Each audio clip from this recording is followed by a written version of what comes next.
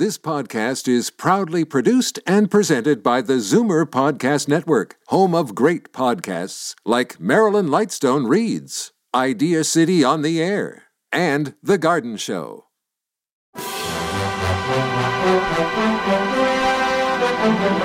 It's Zoomer Radio's Theater of the Mind with Frank Proctor. Open your mind as we fill your head with amazing thrills, chills, and laughs. Theater of the Mind. The best love programs from radio's golden age. Only on Zoomer Radio.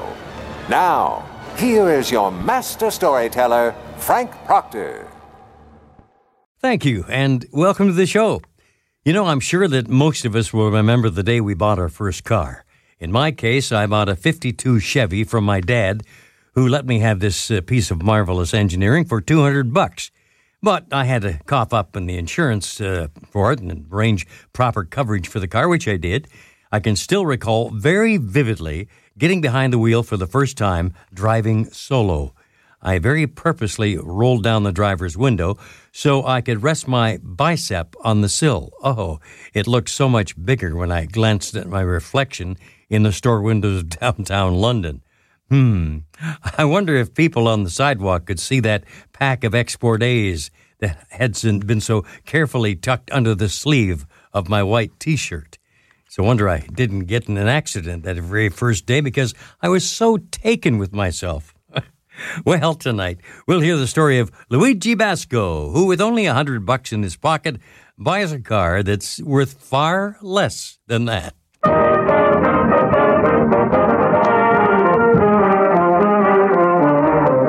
We invite you to enjoy Life, Life with Luigi, a new comedy show created by Cy Howard and starring that celebrated actor, Mr. J. Carrol Naish, with Alan Reed as Pasquale.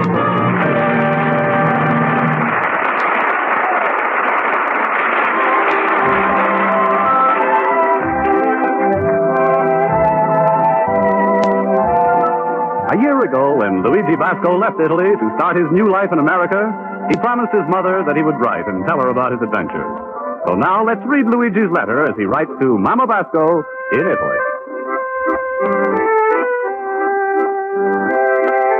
Dear Mamma Mia, America is a land with a very high standard of a living. Everybody saves money so he can buy a refrigerator, a washing machine, a dishwasher, and a vacuum cleaner. Seems like everybody here has got these things. People who can afford it, they buy it. People who cannot afford it, they go on a quiz program. Another big American thing. Everybody has got a car.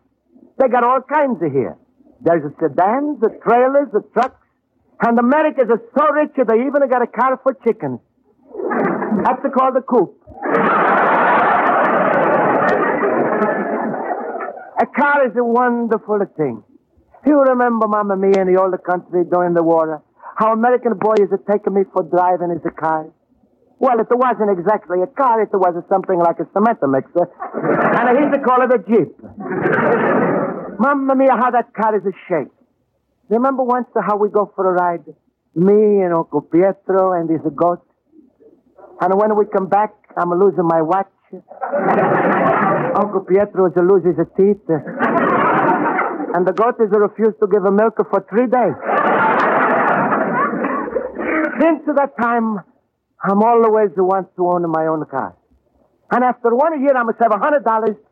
And now I'm going to make my dream come true. Of course, with $100, I'm not going to afford the new 1949 car. I'm going to have to be satisfied with a 48. But right now is the time for my night school class, so I'm going to go and ask my teacher, Miss Spaulding, for advice about buying a car.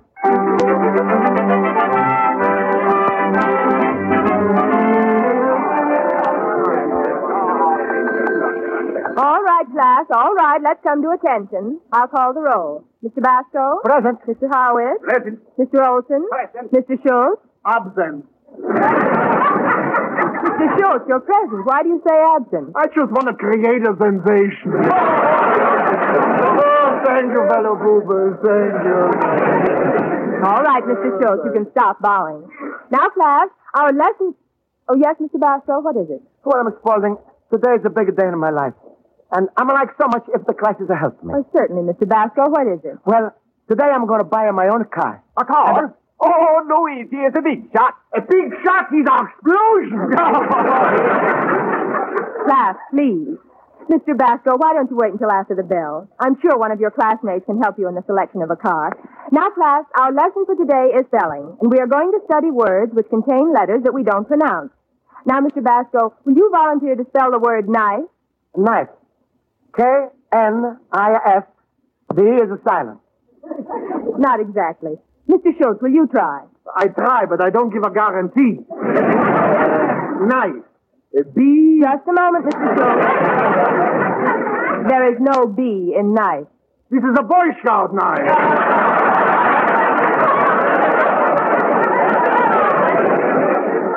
Class, I will spell the word.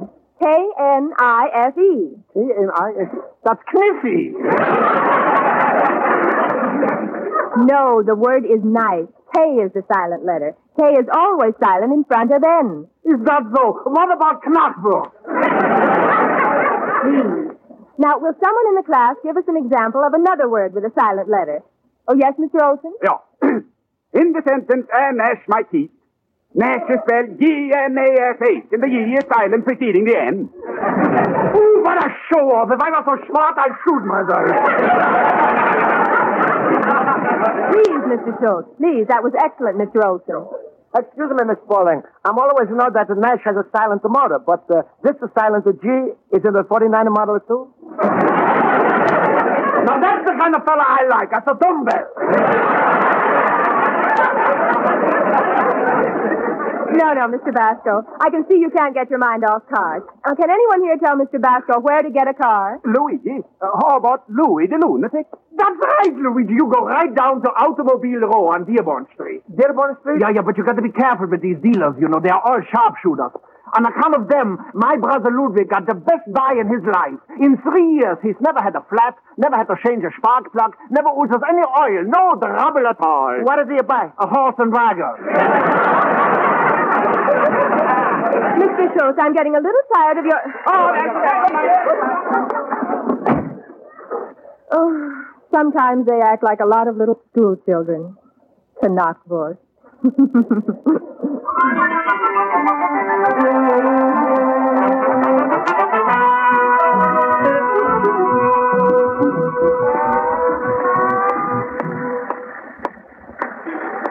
Excuse me, mister. I'm like to buy a car here. Yes, sir, you picked the right lot and get just what you want. 2,300, 2,700, 3,500, anything you like, drive it right out. How much do you want to spend? $100. Well, come on over here around the back. We might find something for you. All right. Now, there we are. Here is a fine selection of cars around the $100 class. Nice, eh? It looks just like a museum. Yeah. Well, now, let's see. Just what kind of a car do you have in mind? How about a convertible, eh? Do you like to drive with the top down? No, I'm always wear a hat. Well, how about this car here? Do you like it? It's an old. No, that's too old. Hey, mister, did you ever drive a car before? Well, a long time ago in the older country. Oh, You see, I'm not long from Italy. I see. Well, now, buddy, I got just the car for you. Yes, sir, here it is, a Stutz. Hardly been used in the last 32 years. Well, look at the dashboard, only 5,000 miles. And I'm the original guy who pushed back the speedometer. Is it good, huh? Oh, it's sensational. Not like any ordinary car, you know. This car is different. No windshield, no bumpers, no radio, no heater, no spare tire, no fuel pump, no radiator. Just a good, honest set of used parts. Now, I'm not so sure that you've got the money. If you've got it, put up or shut up. That's the American way. Well, sure. I got the money here. Well, that's the ticket. 100 old dollar bills. We've been waiting for you. Here's the bill of sale. Sign right here. You got a driver's license? No, but I can drive. Okay, then drive right down to City Hall, get a learner's permit. Hop in. That's right. We stand behind every car we sell. Only way we can push them off the lot. Get set. Goodbye. All right. Goodbye. Mamma mia, I'm going fast. 3, 4, 5 miles an hour.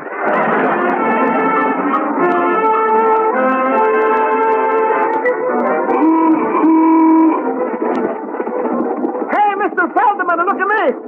Hello, Mrs. Pellegrino. Hey, Luigi, you got a car. Hey, look at Luigi. He's a millionaire.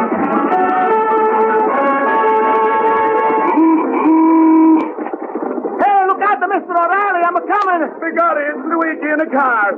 What'd you do, Luigi? Rob a bank? No, I'm saving my money to buy a car like a real American. Hey, Mr. Indrisano, it's me, Luigi. Luigi, what a capitalist.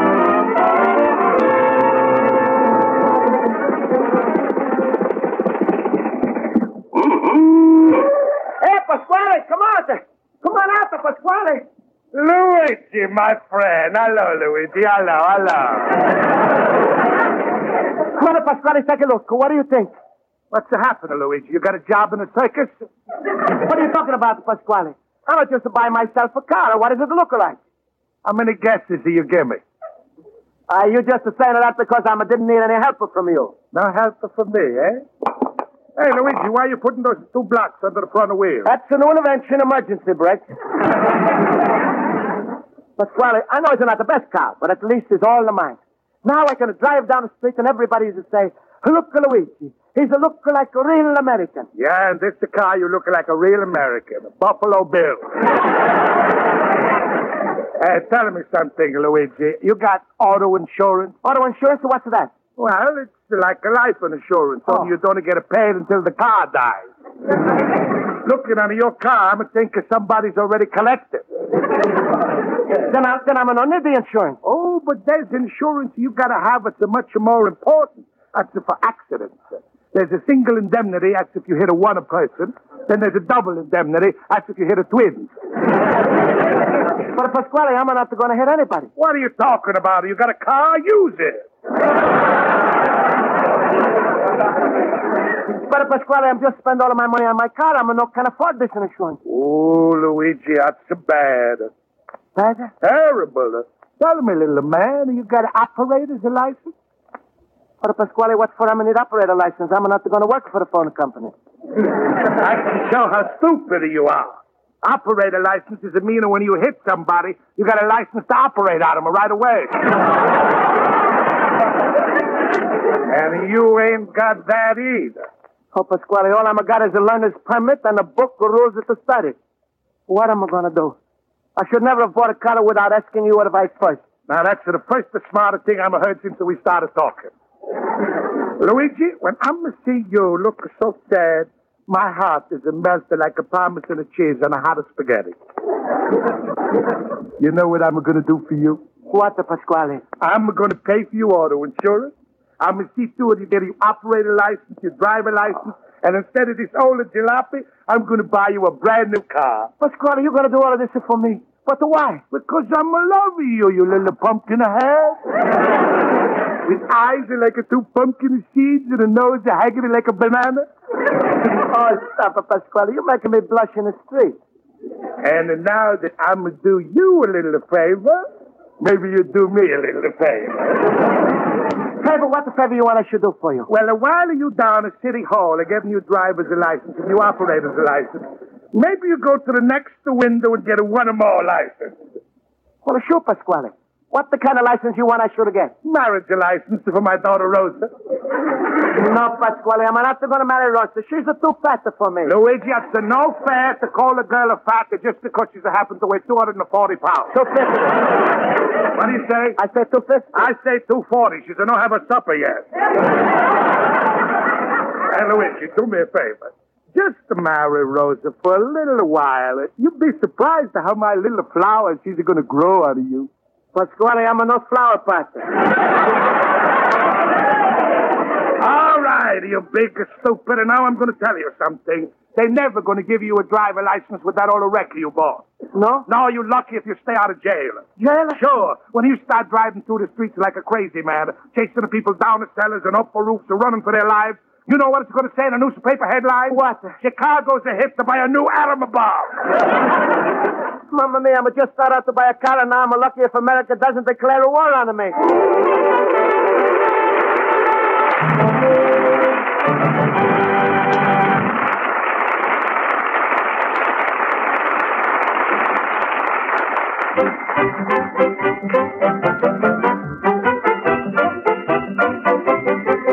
And And now for the second act of Luigi Basco's adventures in Chicago, we turn to page 2 of his letter to his mother in Italy.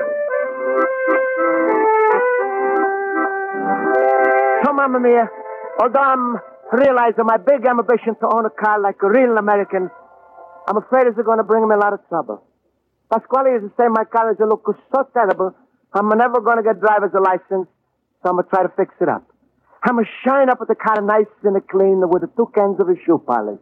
Also, I'm going to put the wallpaper on the inside. And to make the car look more expensive, I'm going to paint a spare tire on the back. But still, I'm having a lot of trouble with the car. 3 times a day, the street cleaning department has tried to take it away. Biggest trouble I'm having is reading the rule book and trying to learn the traffic rules for my driving test. Mamma mia, what's the rules? Put a hand out for left to turn, a hand out for right to turn, a hand out for a stop, a hand out for a go. Mamma mia, this book must be for a man with 4 hands. So I'm sitting here studying when it suddenly has opened up my door. Luigi, my friend, I was just passing by and I had to stop in. I just saw your car outside and I congratulate you on making such a wonderful deal. Oh, thank you, sure. How much did the man pay you for taking it off his lot? Schultz, please, I'm paid a man $100 for this car. $100? Schultz, do you think I was stuck? Stuck? Luigi, you was harpooned. With a car like that, I got only one piece of advice for you. What's that? Keep moving, because if you ever stop, people will think you are in an accident. Well, I got to go now. Goodbye, Luigi. Goodbye, Schultz. Oh, Luigi, cheer up. Smile. Nothing in this world is worth crying about. For the Schultz, I'm spending my last dollar on a bad car, and I'm got to go today for a driving test. I'm not going to understand the rules, and all that's left for me is to marry Pasquale's daughter, Rosa. If you was in my place, what would you do? Himmel, would I let out a scream? Well, Luigi, I really got to go now. Now, come on, Luigi, be like me, always happy. Smile, smile. My rheumatism is killing me.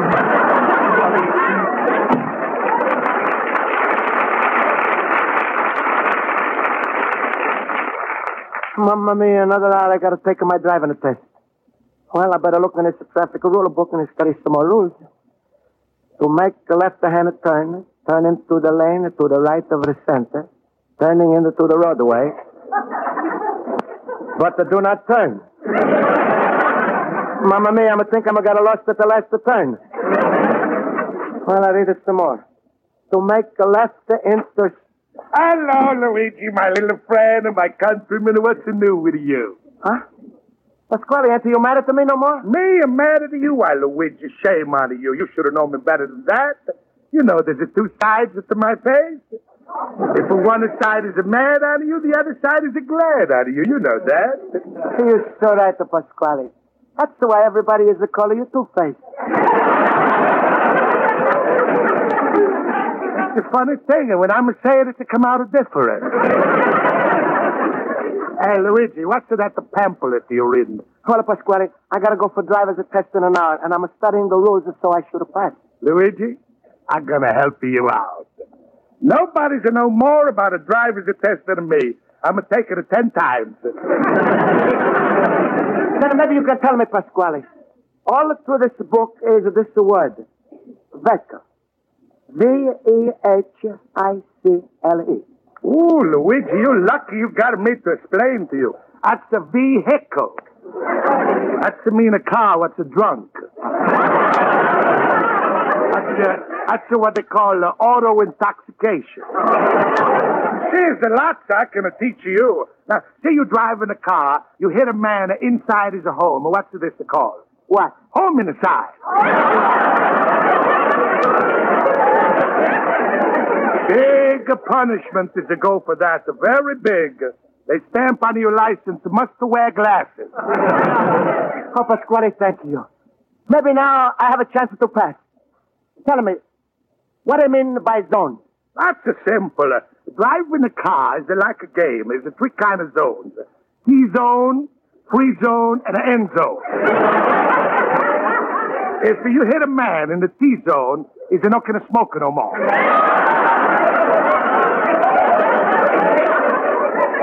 After you hit him in the end zone, they push your car back to 5 yards. What's to the free zone? That's meaning you can park for nothing. Now take the traffic lights. There's a green light, that's for go. There's a red light, that's for stop. What's to the yellow light for? That's for women to drivers. They can do whatever they want.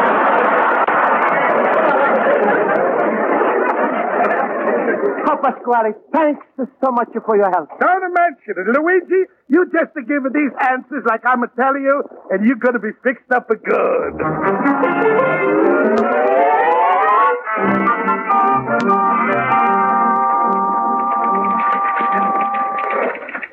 Next applicant. Pardon me, mister.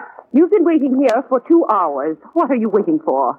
Well, you've been calling for people who's want the applicant.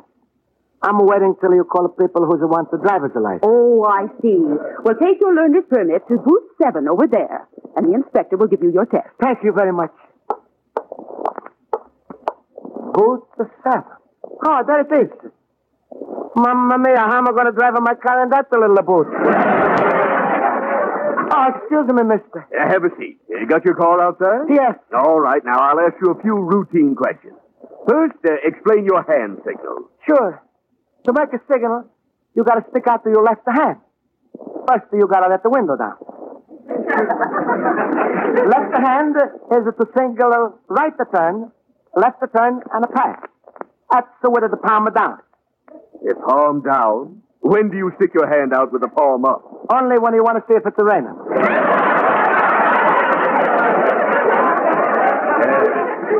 Are you sure you can drive a car? Sure, I'm sure. Well, let's go on outside for the road test. All right. Ah, there. There's my car. Over there. Is that your car? Uh-huh. I think we have a law covering that.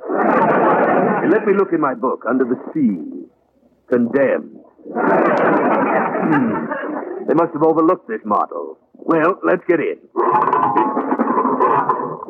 Does this car always sag like this? Oh, no. Only when the people is sitting in it. Okay, start it up. Choke it, choke it. Choke it, so when am I going to grab it? Pull the choke out there. Oh. All right, it's out. Now where should I put it? Oh, brother. Step on the gas. The car's gone. You see it works. If it's too windy for you, I'm going to stop and put in the windshield. Never mind. This is like going through D-Day again. Yeah, all right, there's a sign. It says no U-turn. What does that mean? Well, that's the simple. It says no U-turn. That's to mean it's my turn.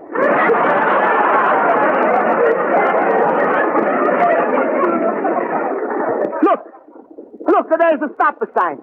You want I should have stopped? I dare you. Of course, stop. Stop right on the corner of First Street. All right.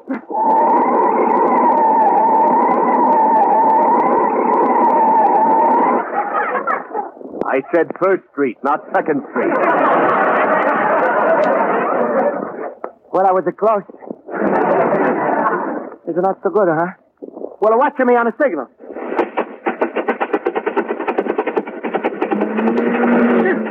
Hey, didn't you see that car behind you? Where's your rear vision mirror? What the for I need the rear mirror? If I'm going to want to see who's behind me, I'm going to look back like it. Hey, look out!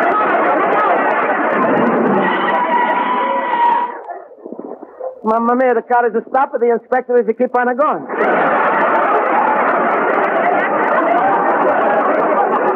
All right, Mr. Basco, the test is over. You ride back, I'll walk. But why? I'm be happy to drive you back into my car. What are you, a sadist? It's a nice day. The sun is shining. I got a wife and 4 kids. I'll walk. Well, all right, so you walk. I'm a driver. When you get there, wait for me.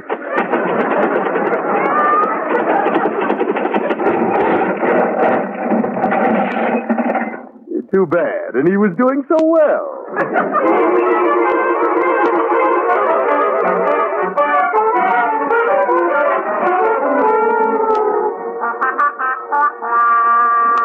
Luigi, my friend. Hello, Luigi, what are you doing with that steering wheel in your hand? Pasquale, I'm just taking my driver's test. Luigi, look at you. Hair is all mussed up, her clothes are dirty and torn, her face all banged up, you walking with a limp. You don't look like a driver, you look like a pedestrian. What's happened? It's all mixed up. All I know is that when I was driving back to the license bureau myself, a car is come after me. I'm a signal for a stop. I'm a put out the both of my hands, but it's a big crash. Oh, Luigi. It is all my fault. I put my left hand out of the left window, but my right hand wasn't long enough to reach the other window. Either you get your driver's license. But, well, not only am I not to get my license, but they take away my learner's permit. They say I'm not can drive for at least 1 year. And I'm not allowed to walk in the streets for 2 days. Oh, Luigi, how could one man get himself into so much trouble? Believe me, Pasquale, it's not easy. What am I going to do? Man who's kind of hit is to say he's going to sue me for everything I'm got. Worse than that, Luigi. Man has probably got 20 years of life insurance. That means he can give you 20 years of the life. Mamma mia, Pasquale, save me, please. Luigi, don't beg. I'm going to help you out of everything. I'm even going to buy you a new car so you still can be proud like an American. Just to do me one favor. All right, Pasquale. I'll marry your daughter. Well, say it like you mean it. Go ahead. She's awake. Call her yourself. All right. Rosa.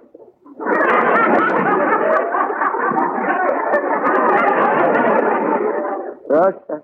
Put some feeling in it. Rosa. Yes, my little angel. You lovers are calling you himself. Rosa, say hello to Luigi.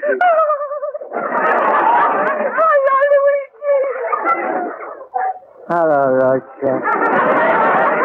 Rosa, poor little Luigi was just in a terrible auto accident. What do you say to him? Luigi, you want a Band-Aid?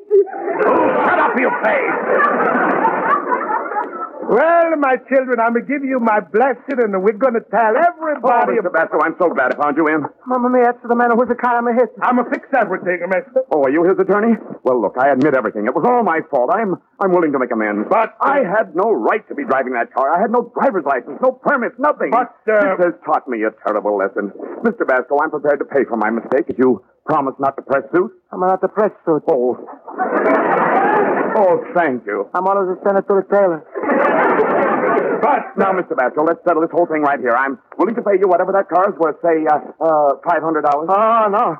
$1,000? No. Okay, you got me against the wall. How much do you want for the car? $100. $100? Well, here, take it, and thank you very much. Wait, not so fast. This is something else. What's the matter? Were you hurt? I got a hold of my pension from the accident. It's going to cost you 40 cents for the patch. Here, and thank you. And good night. But, well, Pasquale, thank you for teaching me about the traffic rules. You're a system. But, Luigi, what if all you're sticking out of your hand now? I'm making a right to turn back to my store. But what about a Rosa? But Luigi? Goodbye, but.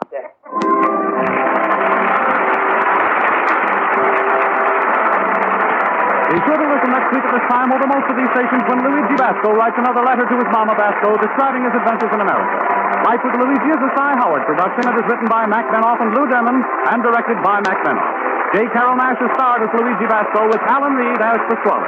Hans Conried Schultz and Mary Shipp as Miss Spaulding. Music is under the direction of Lynn Murray.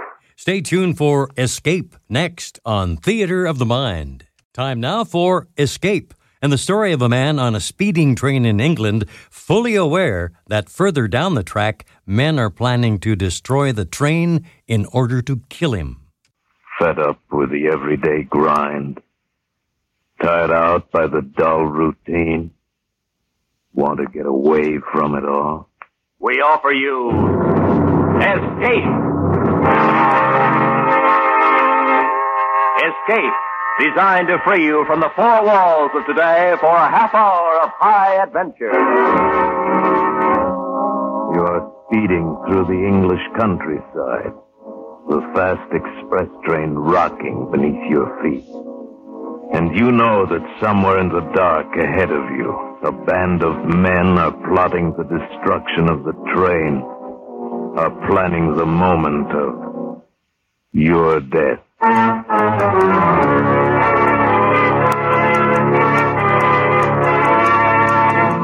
Today we escape to England at the turn of the century and the story of a complete train that vanished from the face of the earth. As Sir Arthur Conan Doyle told it in his fascinating tale, The Lost Special.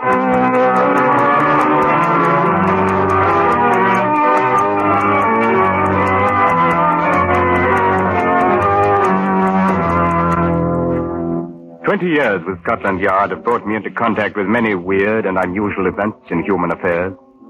But none more strange than the occurrences which began on the afternoon of June the 3rd, 1890, in the railway station at Liverpool. On no case before had I ever felt myself so helpless, groping blindly, as it were, for an unseen adversary, not being certain of the nature of the crime, not even knowing, in fact, if it were a crime. Suffice to say that along a short stretch of railway line in western England, I learned what is truly meant by terror of the unknown.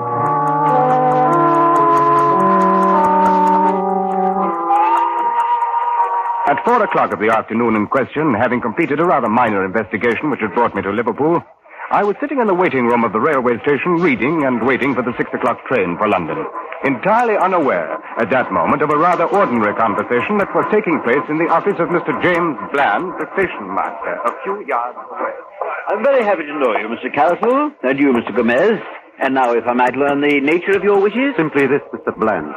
My companion and I have arrived on the steamer from Central America, which docked less than an hour ago. It is of the utmost importance that we reach London as quickly as possible in order to arrange passage across the Channel to France. I see. Well, it's unfortunate you missed the 3 o'clock train, Mr. Carroll. However, there'll be a limited leaving at 6 that will put you in London. That is not soon enough, Mr. Bland. I cannot stress too highly the importance of my reaching Paris at the earliest possible moment. I can understand that, but there simply isn't any other train in Quite so. Quite so. I am informed, however, that it is possible to charter a special train upon occasion. A special? Yes, it's possible. Rather expensive, though. The cost is not important, Mr. Bland. How soon can the arrangements be made? Well, Mr. Hood, do we have an engine available? Yes, sir. Number 247 is on the north siding under emergency steam. Good. Very well, Mr. Carroll. It's 4:08 now. We can roll a special out of here at 4:30. The charge is £55. Gomez, you will pay Mr. Bland £55. Who is on the standby crew, Mr. Hood? Let's see. John Slater is engineer, McPherson guard, Smith fireman. Call them at once. Have them carry 2 standard coaches behind the engine, and telegraph the station master at St. Helens to hold the local on siding there until the special goes through. Make sure the line is clear as far as Manchester. Yes, sir. I'll send for a porter to take care of your briefcase, Mr. Carroll. Seems to be rather heavy. Thank you, no. I prefer to keep it with me, if you don't mind. Certainly, whatever you wish. Now, if you leave here at 4:30, you should be in Manchester at 5:45. The station master there will clear you on to London. And I trust you'll have a very pleasant journey.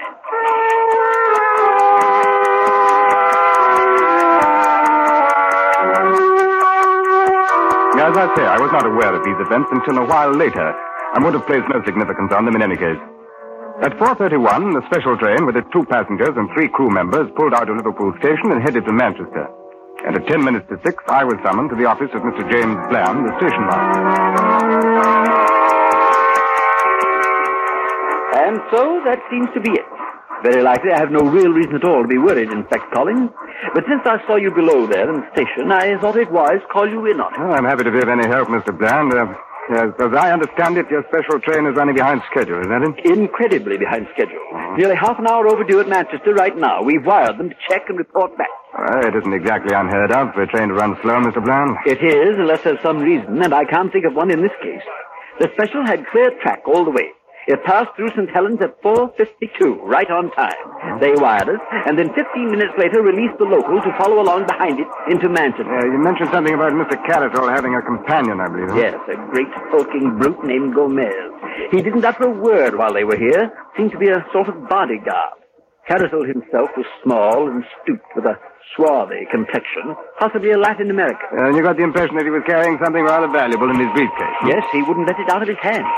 And he seemed to be in great fear of something, though I haven't any idea what it may have been. What about this second chap, Horace Moore? Typically English, about 40 years old, seemed very anxious to reach his sick wife in London. Here's Manchester on the wire now, Mr. Bland. Oh, good. What do they... Well, just a moment. Well, here's the message. Assume change in your original plan. Local from St. Helens arrived. Manchester. Reports no sign. Special train. Oh, but that's impossible. St. Helens reported the special through ahead of the local. Well, is there a branch line between St. Helens and Manchester, Mr. Bland? No, not even a double track. There's only a single track main line straight through.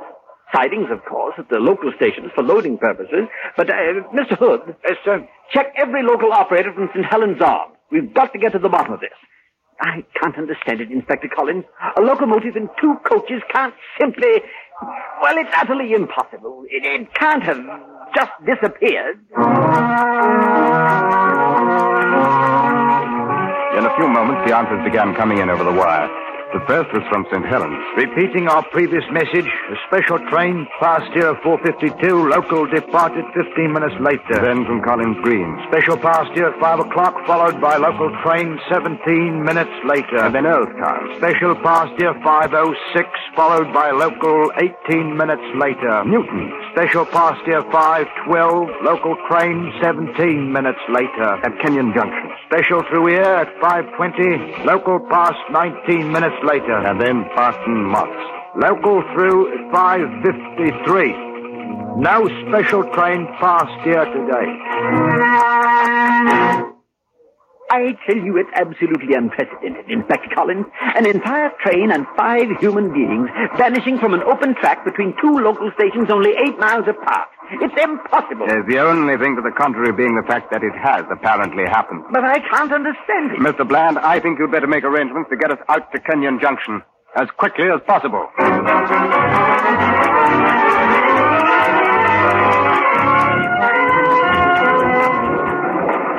Within 10 minutes, we were in a coach behind a goods engine moving at full throttle on the main line east out of Liverpool. Since the missing special had been reported safely through Kenyon Junction, there was no need for concern with the country this side of that station. While the coach rattled and banged along the miles, we spent the time poring over a large-scale map of that 8-mile stretch between the junction and Barton Moss. As you can see for yourself on the map, Inspector Collins, it's rather open country through there. Yes. Low rolling hills, mostly, with quite a lot of coal mining and 1 steel mill. No towns or villages near the railway line. Yes, so I see, Mr. Bland. What about these spur tracks that join the main line? There must be a dozen or more of them. 14, to be exact. Isn't it possible the special could have been switched onto one of those spurs? Well, yes and no. 8 of them can be eliminated immediately. Besides being narrow-gauge tracks, they're also much too flimsy to bear the weight of a standard locomotive. Furthermore, they end at loading bins adjacent to the main line. They're not actually connected to it. I see. Well, that still leaves 6. Are they all standard gauge? Yes, but 3 of those 6 can be eliminated, too, since they've been abandoned for years. The mines they were built for are no longer operating. The Red Gauntlet, Despond, and Heartsease collieries. Yes, but abandoned or not, if the tracks are still there, couldn't they be used? No, they could not. When service to the 3 mines was discontinued years ago, the switches along the several hundred yards of track adjacent to the main line were removed to prevent accidents. And that settles that. But we still have 3 lines left. Yes, and all in operation. They serve the Big Ben and Perseverance collieries and the Carnstock ironworks. Good. Then there's the probable area of our investigation. Probable? Inspector, I fail to see anything probable about a train scheduled from Manchester turning up in a dead-end siding. Well, for many years now, Mr. Bland, I've been approaching problems of this sort with a certain theory of logic. Once both the obvious and the impossible are eliminated, and we seem to agree on those, then the solution must lie in the realm of the improbable, no matter how fantastic it may at first seem. I can't believe it. Why wouldn't the train crew report here? What about Mr. Carriswood's anxiety to get to London? Why wouldn't Wait. We're slowing down, aren't we? That's right, sir. We're pulling into Kenyon Junction. This is the last station to report seeing the lost special. Very well, gentlemen. This is where we start to work.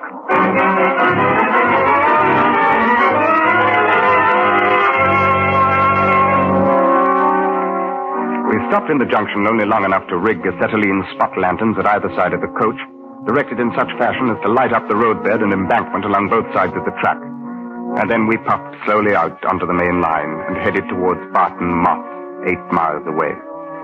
The first mile of those 8 dropped behind us and brought no significant discovery, and we moved on through the second mile.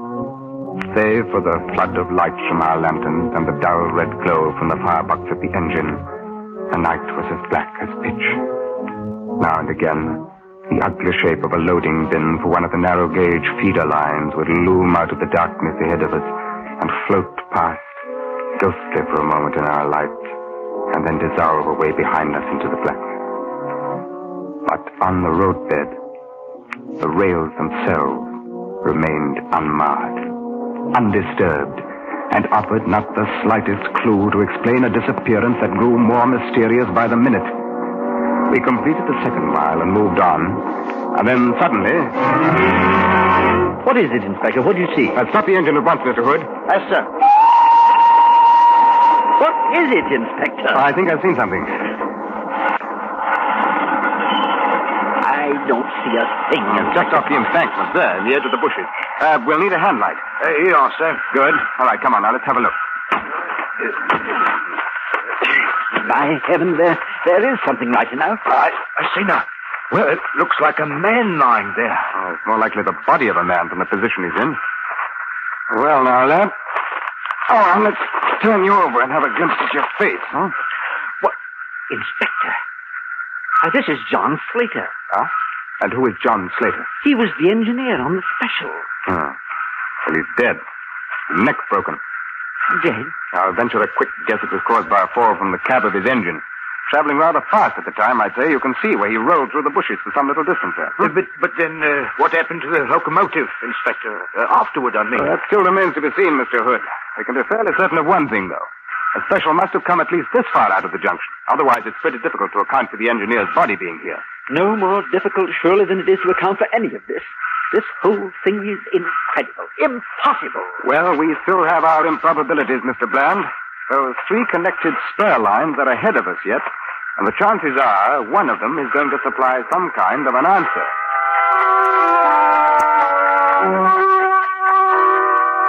By midnight, I'd completed a thorough check of the 3 lines. The first one, to the Big Ben colliery, ran 1.5 miles back into the hills and ended against the face of a huge pile of coal. Not large enough, however, to cover a locomotive and 2 coaches. I made certain of that. The line to the Perseverance colliery was hardly more than 1/2 mile long. It had been blocked all day, and it was still blocked by a string of loaded ore cars, and ended beyond them against the open rock face of a quarry. But the last line, running to the Carnstock Ironworks, was a double track, and had been left open all day. However, a sleepy superintendent informed me that over 200 repairmen had been busy on the roadbed until well after dusk, and it was impossible to imagine a non-scheduled train passing through such a horde of witnesses unnoticed. Oh, shortly after midnight, dog-tired, we walked into Barton Moss Station, still without the slightest explanation of the mystery. I want to send the wire through at Scotland Yard. Scotland Yard? Yes, sir. Yeah. I'm prepared to postpone further investigation. Investigation? Until daylight. Yes, sir. No, sign it Collins. Can you get that up right away? Right away, sir. Peaceful English countryside and a dead engine driver. You speaking to me, sir? No. It is strange, though. Strange, sir? In broad daylight, a 40-ton locomotive with 2 carriages and 4 passengers has vanished from the face of the earth.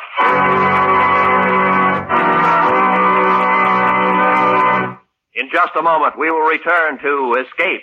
But first, 10 great shows come to you every Sunday night on CBS, and right and bright in the middle is America's #1 comedy, The Jack Benny Show. Tomorrow night, Jack will take his place on CBS All-Star Night with a cast that's made The Jack Benny Show a welcome visitor in millions of American homes. Yes, Jack Benny, Amos and Andy, Helen Hayes, Eve Arden, and all the other great stars come to you over most of these same stations in CBS's 10 great shows on Sunday nights. And now, with our star, Ben Wright, we return to the second act of Escape and The Lost Special.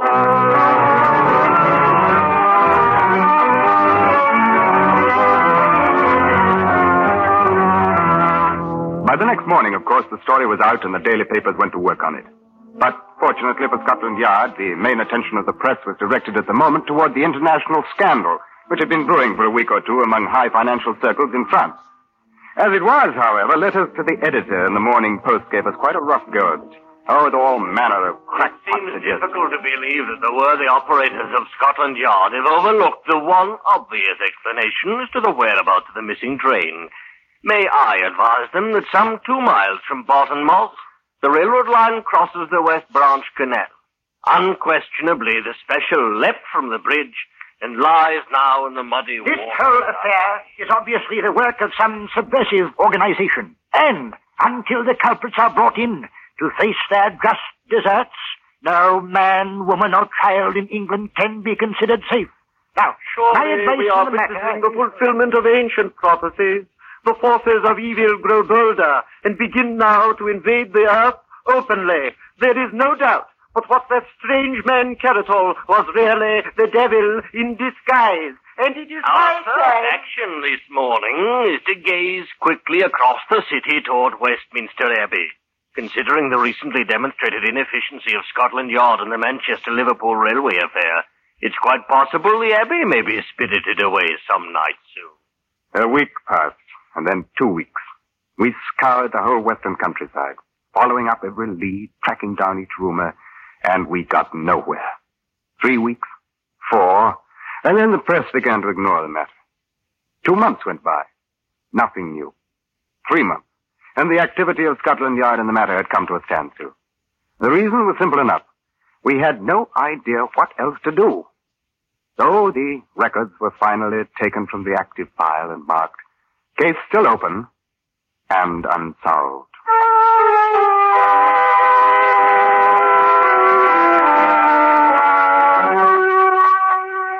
Even though I worked on other assignments, my mind kept turning continually back to the case of the lost special. I tried to think of some avenue left untried, some path overlooked, and I could think of nothing. I reviewed all of the improbabilities I'd tested and disproved, and I tried to... improbabilities. Suddenly a fallacy in my own logic began to dawn on me. Arbitrarily, I had called certain explanations impossible, and touched them only lightly in my investigation.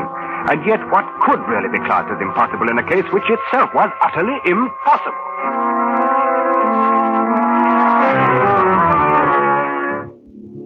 Back down to Barton Moss again, and then 10 days of painstaking work. At the end of those 10 days, I was certain that I'd found at least the essentials of the answer. And I was equally certain that I could never prove it. I could see only one bare chance, a desperate chance against long odds. I laid my plan before the chief inspector, and then Scotland Yard went into action. The London Times, 21st November 1890. Rumors are circulating that a man named Dalton, arriving in Liverpool on the steamer Vistula tomorrow, may hold the key to the long-standing Manchester railway mystery. According to reliable sources, Mr. Dalton possesses recently discovered copies of the documents which were carried in the briefcase of the ill-fated Mr. Caratol. It is further stated that Scotland Yard is arranging to meet Mr. Dalton at the Liverpool pier and rush him forthwith to London. The next afternoon, accompanied by Mr. Dalton, I walked into the office of Mr. James Bland, station master at Liverpool, and chartered a special train for London. We shall have the train ready for you to leave in 10 minutes, Inspector Collins. Good. I'm most anxious to get Mr. Dalton and his briefcase to London as quickly as possible. Yes, I saw the squib in yesterday's paper, and I was afraid then you'd be wanting a special train arranged. I'm still worried about it, as a matter of fact. Oh, I hardly think there's any need to be. You've run a good many specials up to Manchester since that affair 6 months ago, and you've never lost another one, now have you? No, but I'll confess I've shaken in my boots every time I've watched one of them pull out of here. I say now, you're going to have me jumping at my own shadow. Oh, don't worry, Mr. Dalton. I'll have you in London before you know it, and on the west for the trip. Nevertheless, Inspector, you'll have to admit the situation today is very much like the one 6 months ago. Oh, yes, in some ways. The mysterious stranger arriving by steamer from South America, and in urgent haste to reach London. The carefully watched briefcase, which, according to rumor, contains the very same sort of material Mr. Caratol was carrying. But there is one difference. Mr. Dalton is being accompanied by an agent from Scotland Yard. Yes, but Mr. Caratol also had a guard, that chap Gomez. And both of them disappeared. Oh, come now. Surely you don't think that anything so fantastic could possibly... Oh, no, he's right, Mr. Dalton. It did happen once, and a number of the elements are similar. Well, Mr. Bland, I'll wire you as soon as we reach Manchester. Hardly necessary, Inspector. I think I shall go along with you. What good? But if you're looking forward to excitement, I can't promise it. No, it will probably be a very ordinary trip. But if I stayed here, I'd be a nervous wreck by the time you reached Manchester. Well, then come along by all means. Mr. Dalton and I will enjoy your company. Your train is just pulled up the platform, gentlemen. Good. Well, gentlemen, we can't keep the fates waiting, huh? Let's get aboard.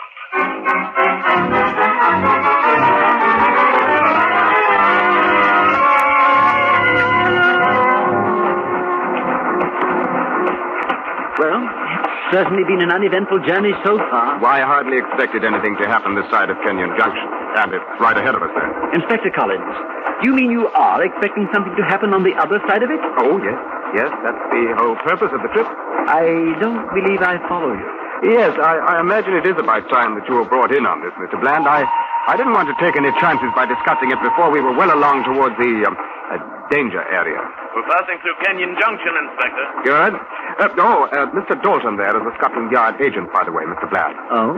And all he's carrying in that mysterious briefcase is half dozen ham sandwiches. I think I should welcome some sort of explanation, Inspector Collins. Yes, do you ever hear of the old trick an archer uses when he loses an arrow?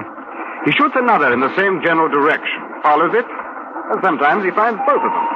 Well, this train and all of us aboard it constitutes the second arrow, Mr. Bland. Do you mean you're expecting this train to vanish like the other? Why, you're deliberately risking our lives. Oh, the risk is not quite so great as you may imagine. But what makes you believe the attempt will be repeated? I've created as nearly as possible the same set of conditions that led to the first disappearance. If I'm right about the motivation, the parties concerned can hardly afford not to repeat. What motivation? I fail to see one. Well, it requires a bit of assuming, Mr. Bland, but the assumptions seem to fit the facts as well as the method used. Mm-hmm. Let's take some of those facts. Mr. Carator was in a frantic hurry to reach Paris. His briefcase apparently contained something of great value. He was afraid an attempt would be made to prevent his reaching Paris. Yes. In Paris at that time, a huge financial scandal was brewing, which later came to nothing because of lack of evidence. The scandal involved illegal land operations in Central America. And Mr. Carator had just arrived from Central America with his briefcase. Even so, and finally, it must require a good deal of money to bring about the disappearance of a locomotive and coaches, whereas ordinary criminals rarely have a good deal of money. Now, do you follow me? Yes. Yes, of course. If all that's true, then the idea was to eliminate Carator completely, along with his evidence. And that's exactly what was done. Inspector, we just passed the spot where John Slater's body was found. Well, then heads up, Mr. Dalton. It's only a few hundred yards now. Tell me this, Inspector. Have you also discovered how the thing was done? Oh, yes. But I'm in the unfortunate position of not being able to prove it. And what do you think it's going to prove if the same thing happens to us? Oh, that. Well, I forgot to mention that there are 20 agents of Scotland Yard concealed in the coach behind us.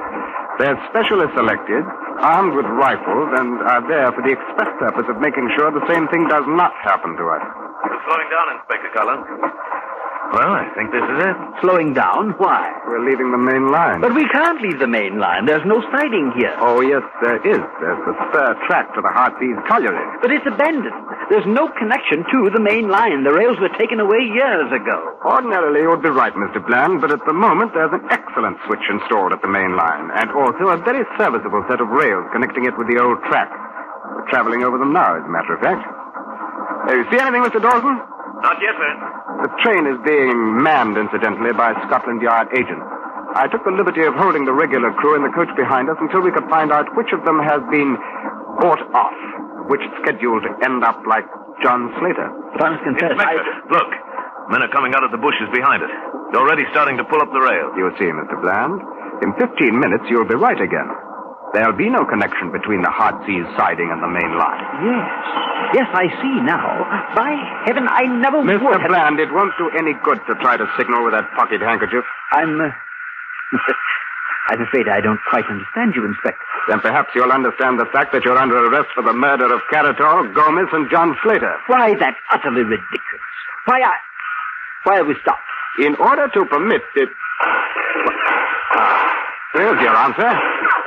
I I think that 20 agents of Scotland Yard should prove more than a match for your assistance. Your guesses are nothing less than preposterous, Inspector. What could I or anyone else gain by merely switching a train onto an abandoned siding? The other special, if you recall, disappeared. Ah, yes. Yes, so it did. And straight ahead of us, a mile and a half, if you recall, Mr. Bland, this spur ends at the Heartsease mine shaft, one of the largest inclined shafts in this part of the country. According to the records, it used to be 900 feet deep. But upon investigating it last week, I found it closed off by a tremendous cave-in at 400 feet. Now tell me, Mr. Bland, was the cave-in caused by the explosion of the locomotive's boiler when it struck the bottom? Or did you dynamite the shaft after the train went into it? You've no proof of any of this and no evidence whatsoever against me. Your train crew in the coach behind us have all signed statements. And I think we'll get a good deal more evidence from the men who are being rounded up out there now. I have nothing further to say. Oh, there's nothing you can say, Mr. Bland. We've seen your bank accounts with those mysterious and heavy entries which are dated about the time the special disappeared, which I'm sure we shall be able to trace to certain French sources. We've succeeded in tracing down McPherson and Smith, the fireman and conductor you bribed to vanish. Too bad you couldn't bribe Slater, the engineer, because his death was most unfortunate. You see, his body furnished us with our first clue. Yes, Mr. Bland. Without Slater's body, we might really have thought that the Lost Special had disappeared into thin air.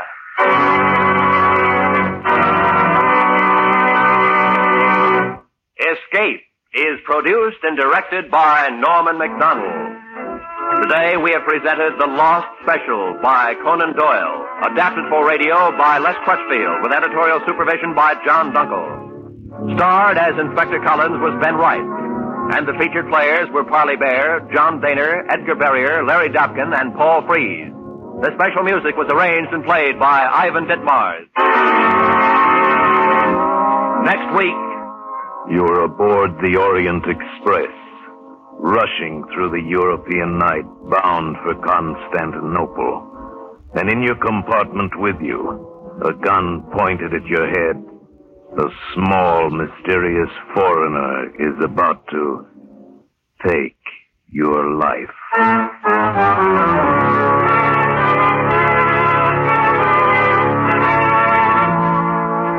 Next week, we escape with Graham Greene's exciting novel of intrigue, Orient Express.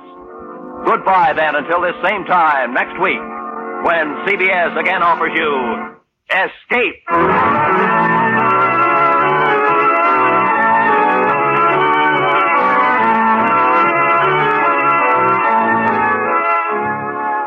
For more adventure, seek it out with two top CBS shows tonight. The Adventures of Philip Marlowe and Gangbusters, both regular Saturday features on most of the same CBS network stations. Be sure to hear them tonight. Now, stay tuned for 5 minutes of the latest news, to be followed by the Let's Pretend program over most of these same CBS stations.